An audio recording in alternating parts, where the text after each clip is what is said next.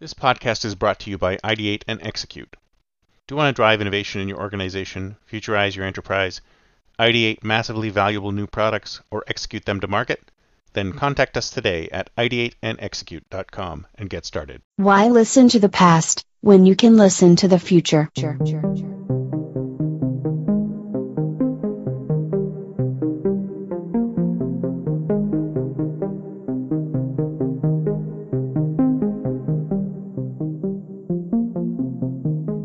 Welcome to the Think Future podcast, broadcasting from deep in the heart of Silicon Valley, California. We focus on innovation, startups, and the future, not necessarily those and not necessarily in that order. Here's your host.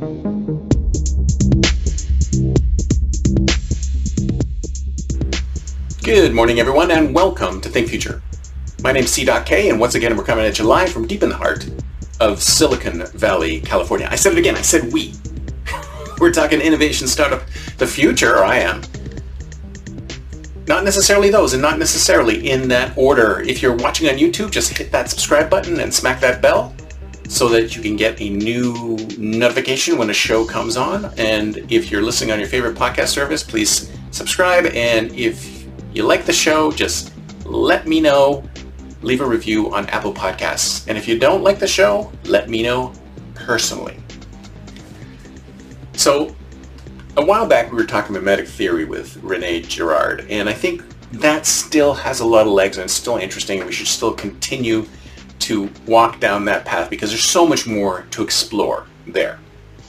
But I just came across another, he's not quite a philosopher, a psychologist, who apparently is in the same pantheon as Jung and Freud, and I think his name is Adler. And I noticed that there was a couple of Japanese folks who had taken some of his concepts, blended in with Stoicism, and come up with some very interesting concepts. And I think the book was called, what was it called? It was The Courage to be Disliked.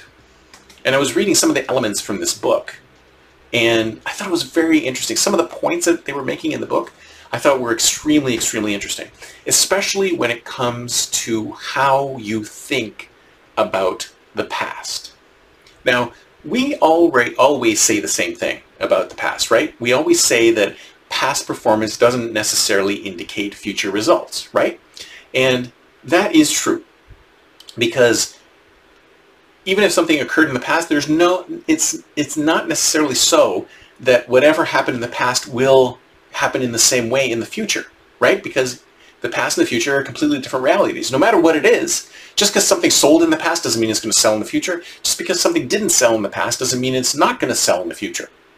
We can't make a determination whether the future and the past will be the same, so we put that rider in, especially when it comes to stocks and things like that. You say, well, just because Tesla performed the way it's performed doesn't necessarily mean it's going to continue to perform in the way it performs. But they go even further. They go even further to say the past no longer matters. And I heard that phrase and I thought to myself, that's very, very interesting. That's very, very interesting. Because in a way, it is 100% correct. 100% correct.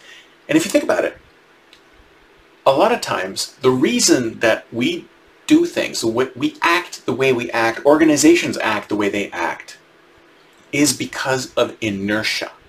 And I've said this before, I think humans are lazy. Humans are very lazy. They don't like change, and they just want to maintain things the way they are. They love steady states. Oh my God, the steady state. We love the steady state, even though there's no such thing as a steady state. But we have a lot of inertia in our lives.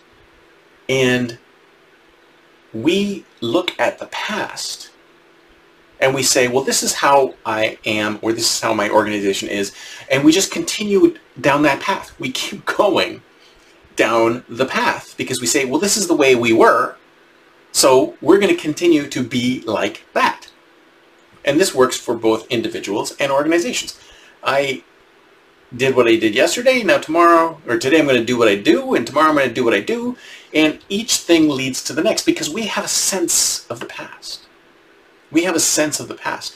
And in that sense of the past, we feel that there's a certain thing called a self. And there's a continuum between our past self and our current self and our future self. And one thing leads to another, and it goes through stages, right? So we acted a certain way in the past, so we're probably going to continue acting this way today and in the foreseeable future. And if we want to change, then we're going to have to figure out how to work that in to the way we are, whether it's you're an individual or an organization, right? But think of it this way. The past is done. It's finished. It's set in stone. And it can stop. The way you are at this very moment, or the way your organization is at this very moment, doesn't have to be connected to the way you were a moment ago. You can change in a moment. Your organization can change in a moment if it just discarded the past. If you said that the past was no longer valid, if it didn't lead to the future, because that's what we all do. We all look at our past to lead ourselves in the present and the future. We say, this is what we're like. I'm that kind of person. We are that kind of organization. And we use the past to justify how we're going to act today and tomorrow. But what if we decided to cut away the past and say the past has no meaning? What if we decided we wanted to stop and say, from this moment on, we are going to be, or I'm going to be a new person. This is going to be a new organization. And we completely disregard the past. Is there any reason why we can't do that?